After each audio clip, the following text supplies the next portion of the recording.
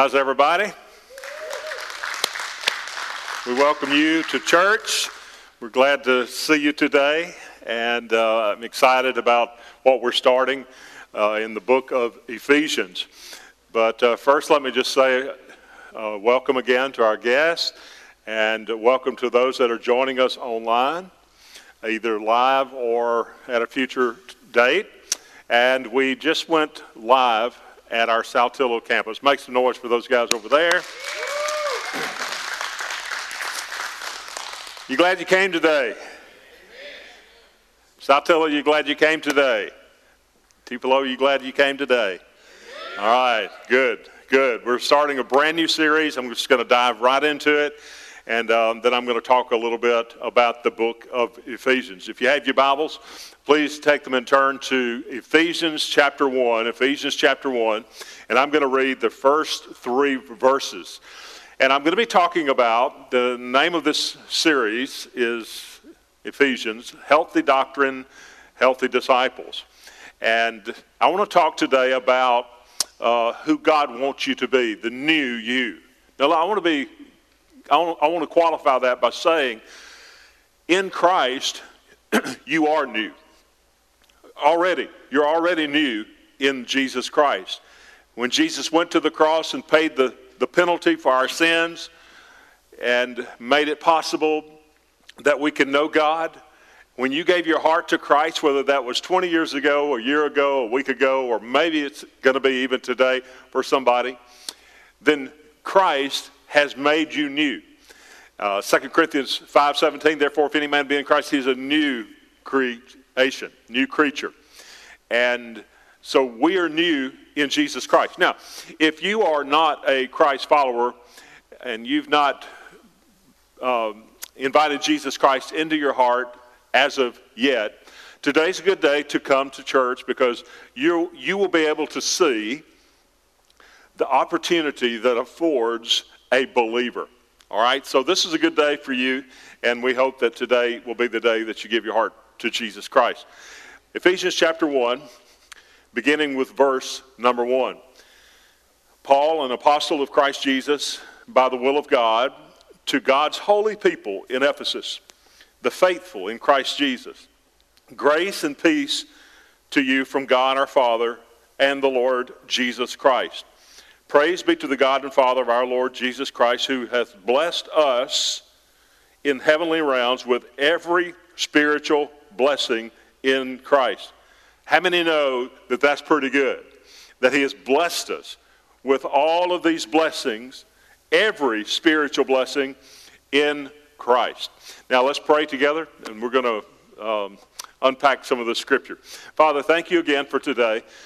And thank you, God, for what you're doing in our church, through our church. Thank you for what you're doing even in our hearts today. God, we love you, and we give you the praise. We thank you in Jesus' name. And all God's people said, Amen. Amen. I love North Star because it's a place where everybody's welcome, nobody's perfect, and anything is possible. Amen? And so I like to think of North Star as I was preparing these messages from this study in the book of Ephesians. I thought about what Paul was trying to convey to his readers. I was thinking about what he was trying to get across to them. Now, what I'm going to do today, and what the text is doing today, is like a flyover, okay? It's like, somebody said, it's like the book of Ephesians is like a flyover of the Christian life. I usually don't bring my phone with me because sometimes it will ring and that kind of thing. But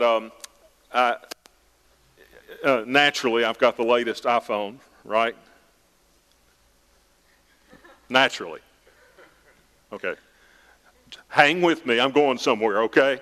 Naturally. What about this side?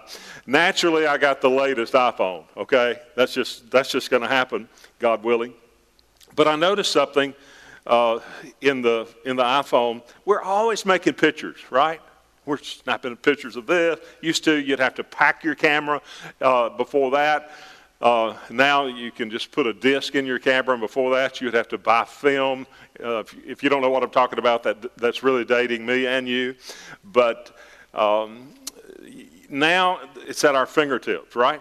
And so you could just take a picture of anything. This iPhone is crazy. You Droid people, just bear with me. You'll get there one day.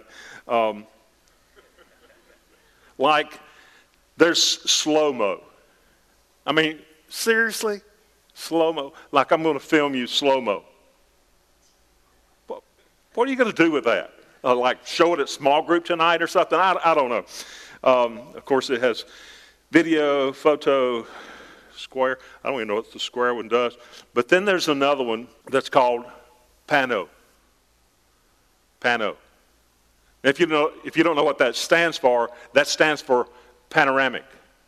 And I can actually, I'm like a pro pano. I can do it. Like, right, this is how you do it, in case you're wondering. I could actually start over here, and you follow the instructions. It says, well, right now it's saying slow down. Well, I haven't got time to spend a lot of time on this, so it's not going to be the best picture, even though I'm a pro pano. There we go, all the way to right here.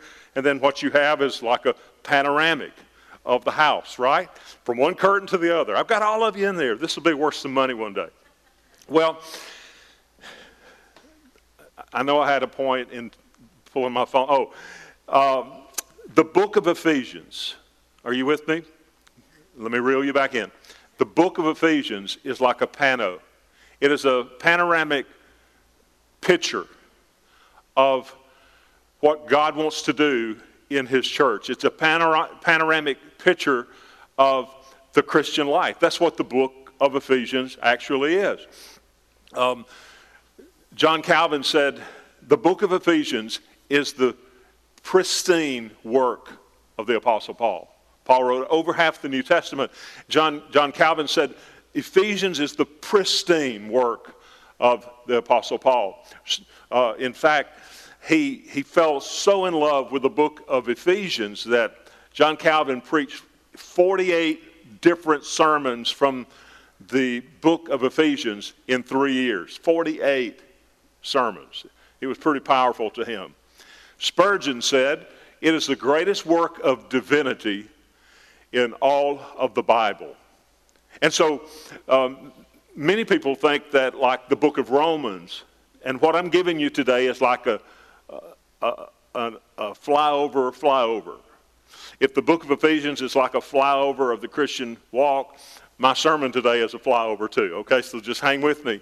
I have some points in here later. Some people think that Romans, I love the book of Romans, 12 chapters.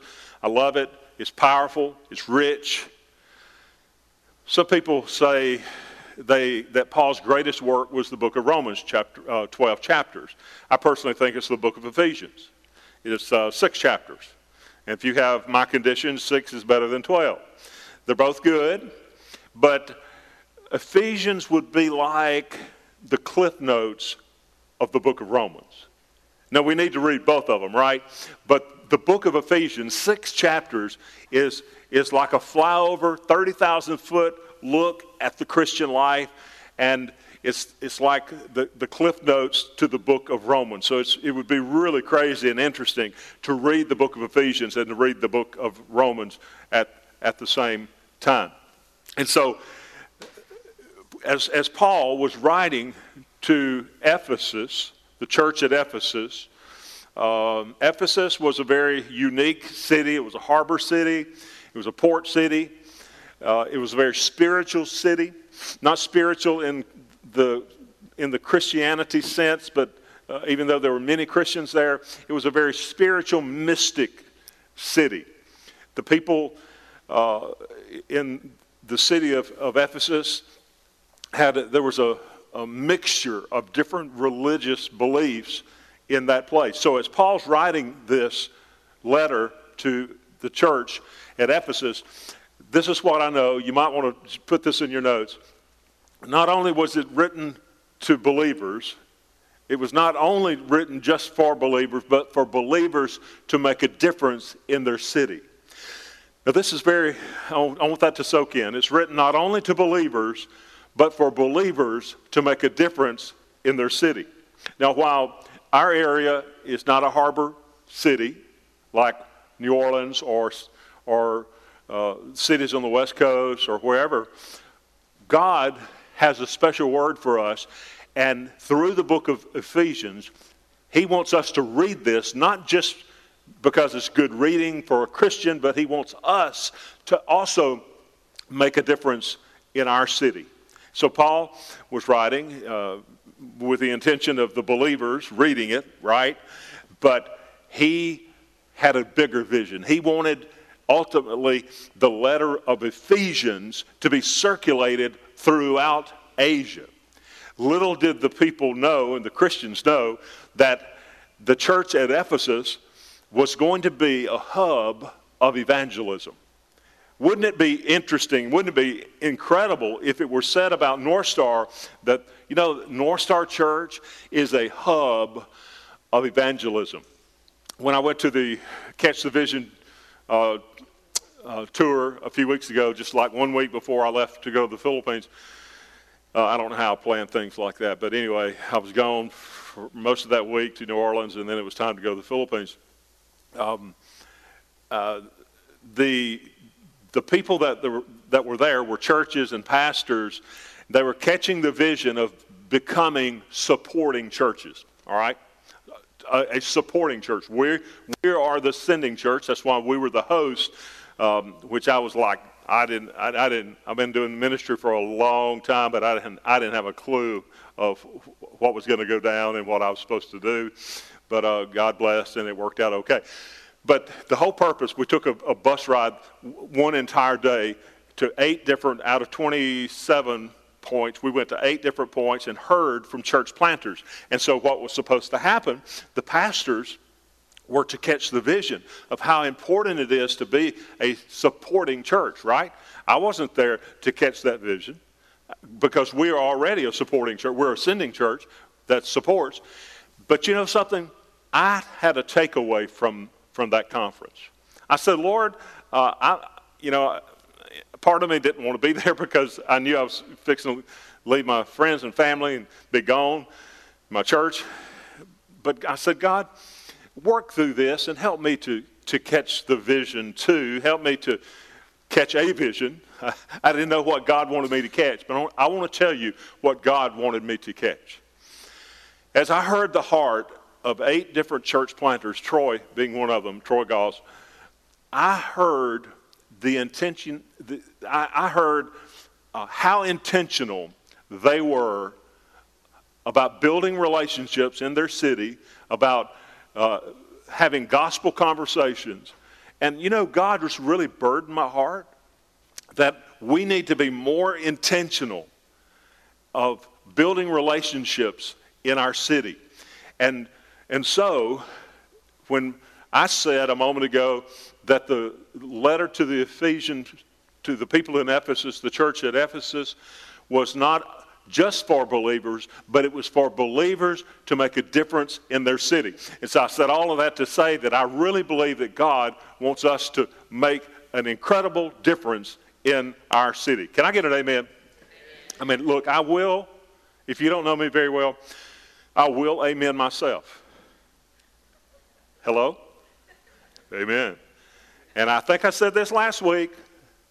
When I like interaction, and when I really feel like the people are getting it and they're saying amen, they're talking to me, let me tell you something, son, lunchtime comes a lot sooner rather than later. But as a preacher, I've been preaching for a long time. If I don't feel like you're getting it, preachers will just subconsciously just go on and on and on and on. And I know you don't want me to do that. So help me to know that you are getting it. So, amen. Especially at the 10:50 service, people really want me to understand that they're getting it. And I'm good with that. So, as Paul is writing to the church at Ephesus, I told you it was a very spiritual city. It was a very mystical city.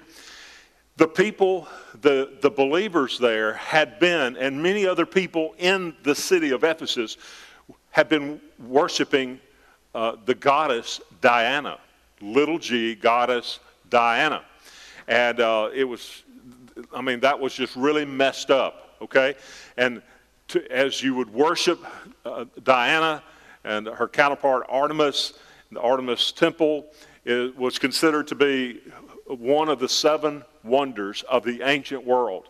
And so as they would gather together to worship Diana, she put fear and pressure and bondage on these people.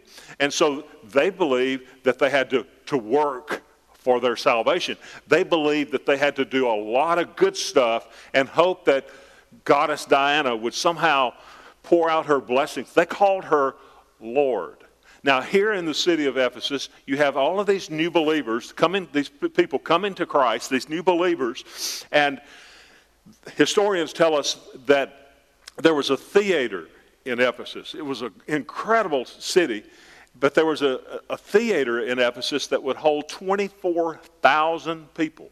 Now, this is a long time ago, but historians tell us that the believers and the Christ movement grew exponentially, grew so fast and so big that the Christians were having to meet in that theater that held 24,000 people. Can you imagine back in this day, as Paul is writing this letter, that he's writing, he wants the letter to be read publicly. Can you imagine it being read in such a mystical city such as Ephesus?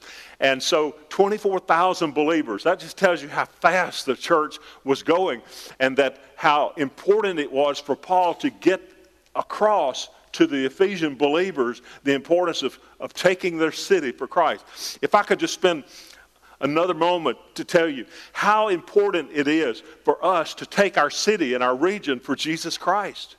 It's so paramount, it's so important that we catch the vision that there are people lost without Jesus Christ, and that there are people that have never said yes to Christ, and it is our responsibility, just as it was for the church at Ephesus, it is our responsibility to be the hub, to be the ones that go and share the good news with others. So this is what Paul was doing. Paul was exploring the glory of God that gives the church a new identity.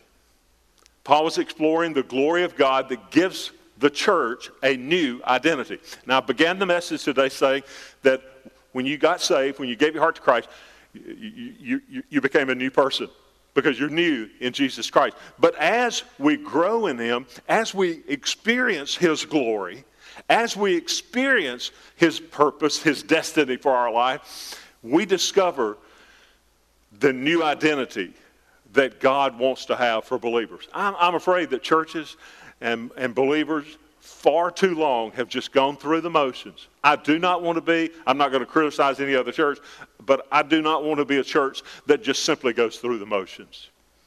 I don't want to be a church that just, we meet because that's what you do on Sunday. I don't want to be a church that's mundane and half committed.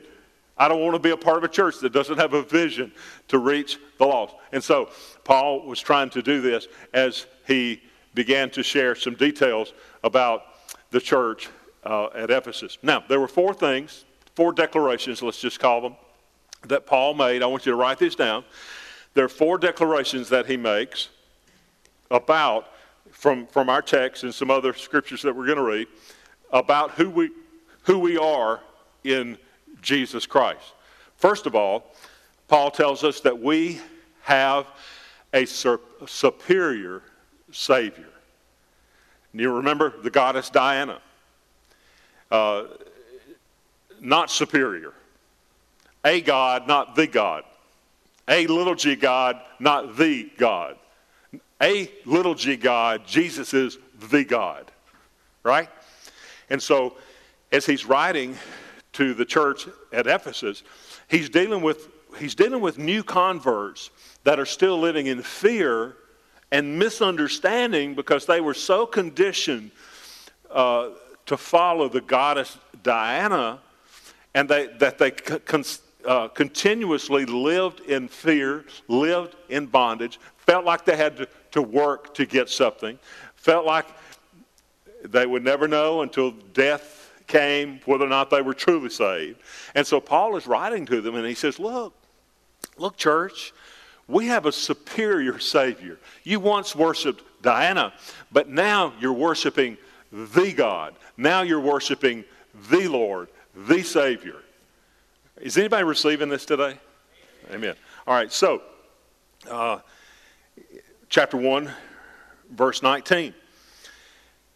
He says, and his incomparable great power for us who believe, he's talking about God, his incomparable great power for us who believe. What power?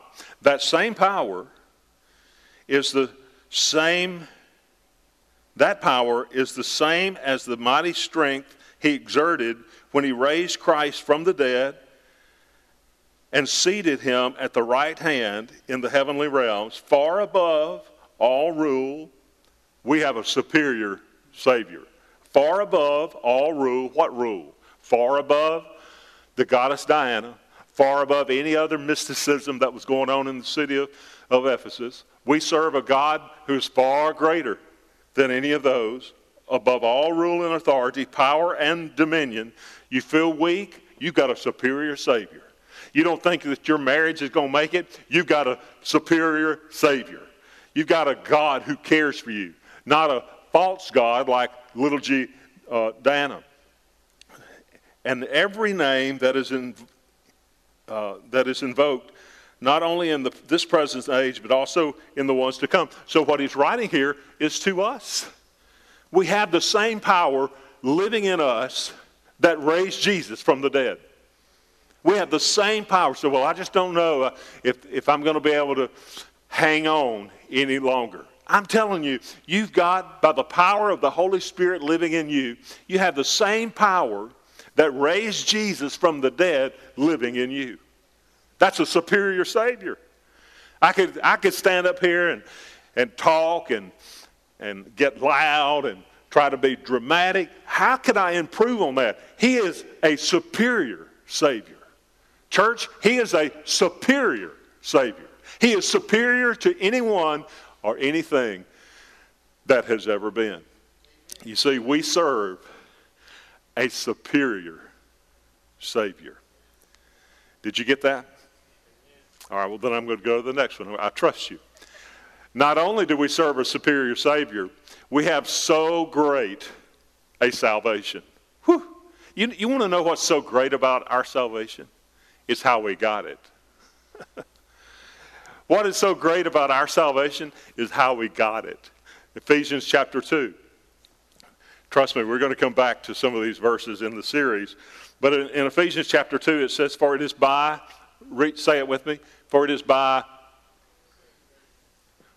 some of you didn't say it, it is for it is by, say it again, it is by grace that you have been saved through faith, and this is not from yourselves, it is the gift of God. Did you hear that? It's not of yourselves, it is the gift of God. Verse 8 says, not by works, so that no one can boast. Because, okay, first of all, grace is God's riches at Christ's expense. Grace is God giving to us what we do not deserve. Go back. He says, for by grace you have been saved. For by grace, God's riches at Christ's expense, giving to you what you do not deserve. Mercy is him, as I've taught many times, is him withholding what we do deserve. Thank God for his mercy. But thank God for his grace. It's God giving to us what we don't deserve. I don't deserve to go to heaven. I don't deserve to be forgiven. I don't deserve to have God helping me. But I don't deserve being saved. So you can't earn it. What's so great about it is how you got it. You didn't earn it. And so he's telling the Ephesian believers, he's saying, we have a superior Savior. Never again will the name God and Diana be mentioned in the same sentence again. But not only that, he said we have such a great salvation. We're saved by grace, not by works, lest any man should boast. In other words, what that means is, if we could work our way to heaven, we would be boasting all the time. Look what I did. Look how I've earned this. But you can't earn it. You can't buy it. You can't earn your way to God. I don't care how good you are. I'm looking at some pretty good people, for the most part. I've lived a pretty good life. I know that's surprising to some of you because I talk so much about, how I mess things up sometimes.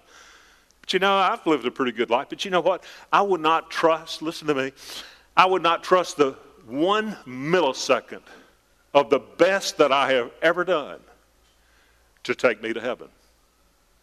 Because it won't take me to heaven. I do need to be good. We should be working for God out of obedience and love. So, I think you should sacrifice some too. Well, that's another sermon for another day, but the Bible says obedience is greater than sacrifice. I think we should be working really hard, but we're not working hard to get or to keep our salvation. You keep it, by the way, you keep it the same way you got it. He gave it to you, and he won't take it away. He gave it to you, and so it's yours forever. Nobody, the Bible says, shall be able to pluck you from his hand. You are covered in Christ Jesus. So, Scripture says, for by grace are you saved. And that's in Christ Jesus. Now, I want to read from the book of Ephesians, chapter 2, and then I'm going to give you the next one. I just want to preach a little bit with the Scripture. This is in the Message translation. Ephesians chapter 2, verse number 11. If you don't have the Message with you, it's on the screen. So just listen as I read. It says, I like how it reads. That's why I chose to read it from the Message. He says, don't take any of this for granted. It was only yesterday that you were outsiders to God's ways. Had no idea of any of this. In other words, it wasn't long ago.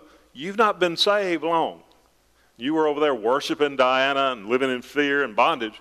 He said it wasn't long.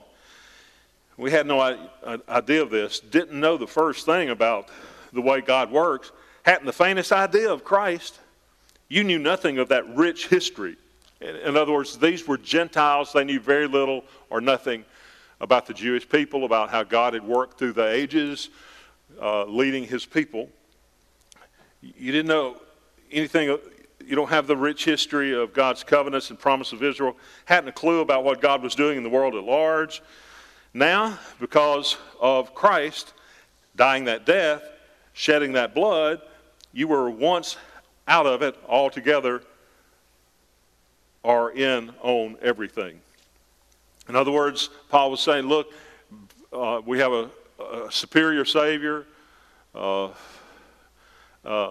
salvation that he has given to us, bought by his blood when he went to the cross. Then he says, the Messiah has made things up between us so that we were now together on this. Both non-Jewish outsiders and Jewish insiders. He tore down the wall. Hey, by the way, this is a sermon for another time. Did you know it's the church that solves the ethnic crisis and the ethnic problem in our society? It's not the government. It's not self-help. It's not reforming. It's the church. I just thought you'd want to hear that. He tore down the wall. We used to keep each other at a distance. He repealed the law code that had become so clogged with fine print and footnotes that it hindered more than it helped. Then he started over. Instead of continuing with two groups of people separated by centuries of animosity and suspicion, he created a new kind of human being, a fresh start for every man. Hello. The church is not a lecture hall. The church is not a cafeteria, a restaurant where you pick and choose. The church is a place for the hurting. The church is a place for the downtrodden. The church is a place where believers can come and fellowship with other believers and feel welcome and not fear for their life. Amen, Terry. That was good. Whew. Thanks. I thought so. I talk to myself all the time. Don't get disturbed over this. Christ brought us together through his death on the cross. The cross got us to embrace. And that was the end of hostility. Christ came and preached peace to you, outsiders, and peace to us, insiders. He treated us as equals and so made us equals. Through him, we both share the same Spirit and have equal access to the Father. That's plain enough, isn't it? You're no longer wandering exiles. This kingdom of faith is now your home country. You are no longer strangers or outsiders. You belong here. With as much right to the name Christian as anyone. God is building a home. God is building a home. He is using us all, irrespective of how we got here, in what he is building. He used the apostles and the prophets for the foundation. Now he's using you, fitting you in brick by brick, stone by stone, with Christ Jesus as the cornerstone that holds up all the parts together. We see it taking shape day after day. A holy temple built by God, all of us built into it. A temple in which God is quite at home. You know what? This is his third one. He has put you, not only do we have so great of a salvation and a superior Savior, he has put us in his family. Amen? I teach in membership class that we're not like a family, we are a family. Now my family is now like, you really feel old when you're the last one, right? And Marla and I, our parents and grandparents are gone. And so it's Marla and I, we're looking down at our descendants and all that's good. But you know something? Your spiritual family will far outlast your physical family. I love physical family, especially as the grandkids started coming along. I love it. But you know what?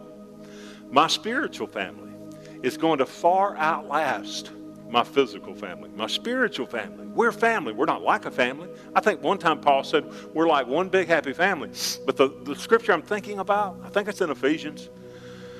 Go figure. He said we are the family. We're the family. We're family. Now, I know on earth, families sometimes have disagreements.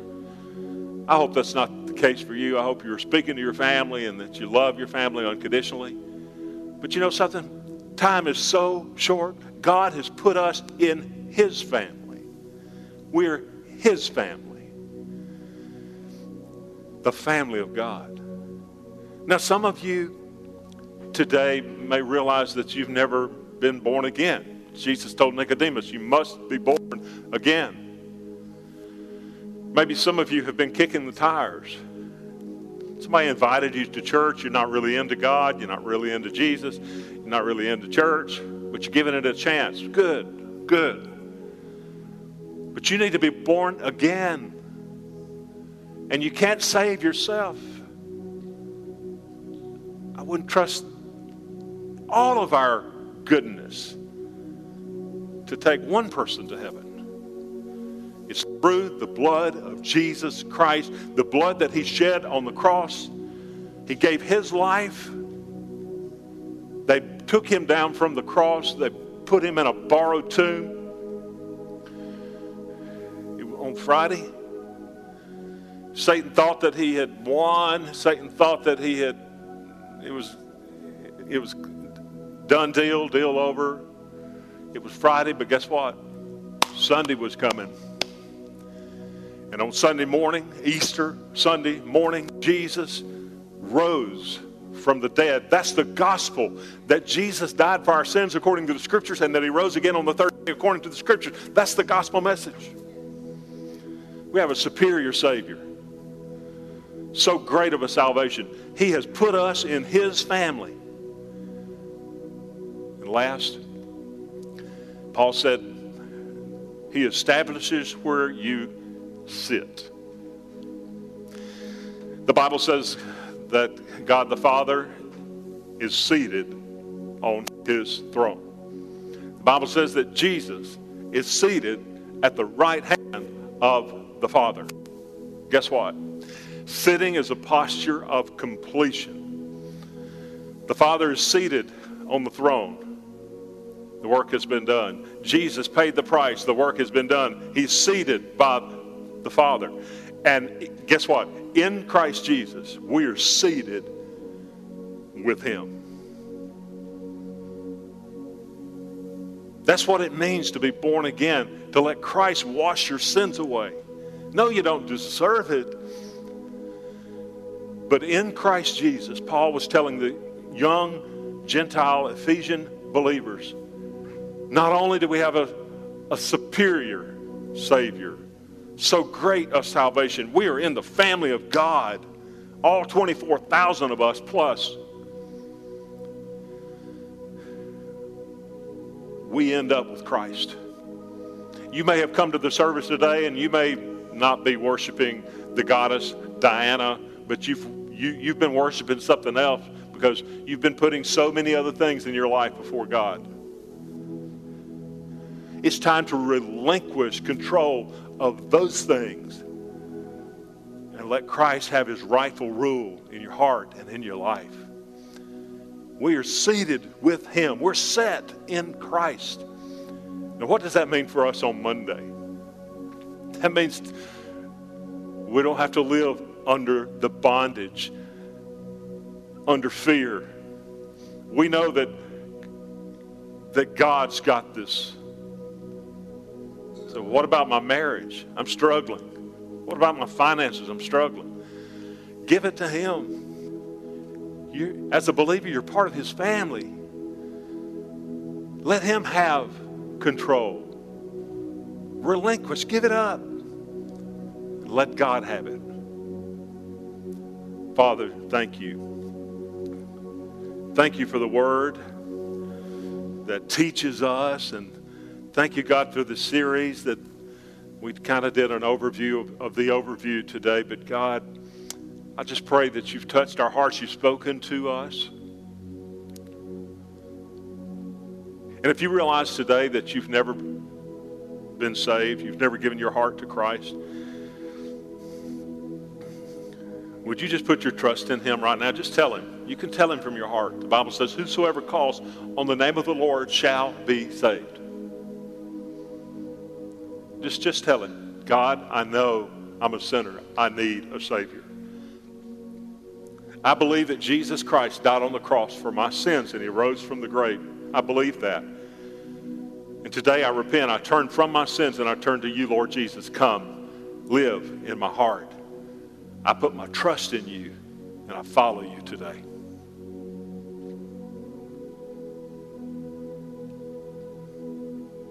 Maybe as a believer today, your prayer is, Lord Jesus, today, afresh, anew, I recommit my life to you. Or maybe just say, Lord, today it's time that I plug in, that I grow deeper, that I serve.